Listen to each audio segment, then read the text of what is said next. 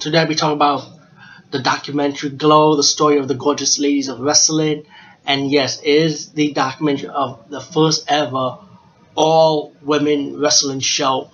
Um, wow, so much childhood memories on this. If I remember correctly, I'm from New York, so let me explain. I think if I'm correct, I think the show was on Channel 11 at the time, and I think it starts around 12 o'clock or 12:30 in the afternoon on Saturday, if I'm correct. It's been so long, but I remember watching this like every single time, and I think I probably missed a few episodes before it was aired, but I was able to catch a lot of it. And then one day it just stopped airing, and I was like wondering what happened. And I guess I finally found out that the show was canceled, But it shows you how long I stuck with it, though. And I never knew the show would last from 1986 through 1990.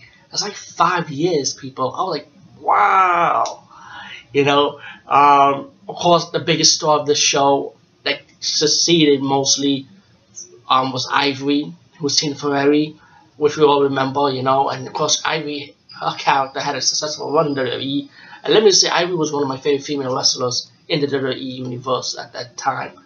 When the women division was all sexed up and stuff during the Attitude Era, but still, Ivory was my favorite.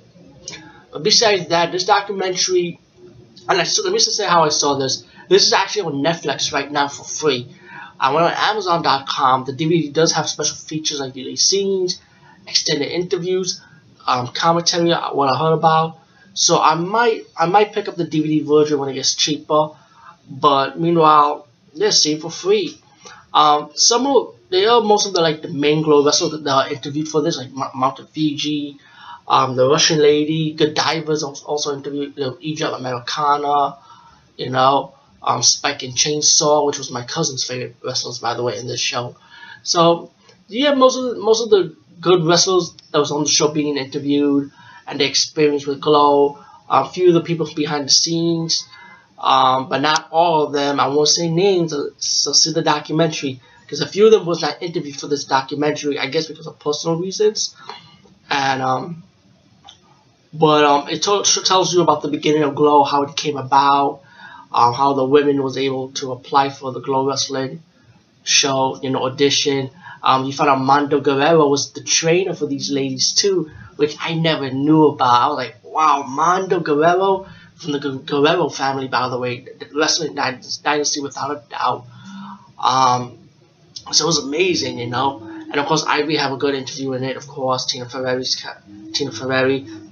with a nice long interview with her. It's so cool how this documentary came about. You find out what happened to these girls after Glow. Some sad events though. Not every single Glow wrestler have been interviewed. There was a few of my favorites that were not on this documentary. But I don't mean to nitpick. I apologize. I should just be glad that they did this documentary at least. So I don't want to be greedy. So I apologize for that. But there's a few of my favorites here, but I wanted like a lot of my favorites. But I take it for what it is. I like it. It was a good documentary, and it also had like the documentary kind of extended a little longer when you found out that Little Egypt wanted to do like the first ever Glow reunion, so they kind of extended it longer by having all the Glow wrestlers that could show up for this reunion, appear at this reunion, including Mountain Fiji. I keep saying Fuji for some reason, but it's Fiji. I hope I got it right. She appeared as the final guest in the first ever Glow reunion, and you see all the girls getting excited when she comes in. It was kind of cool. And this is an excellent documentary, guys. Just go check it out. It's on Netflix for free.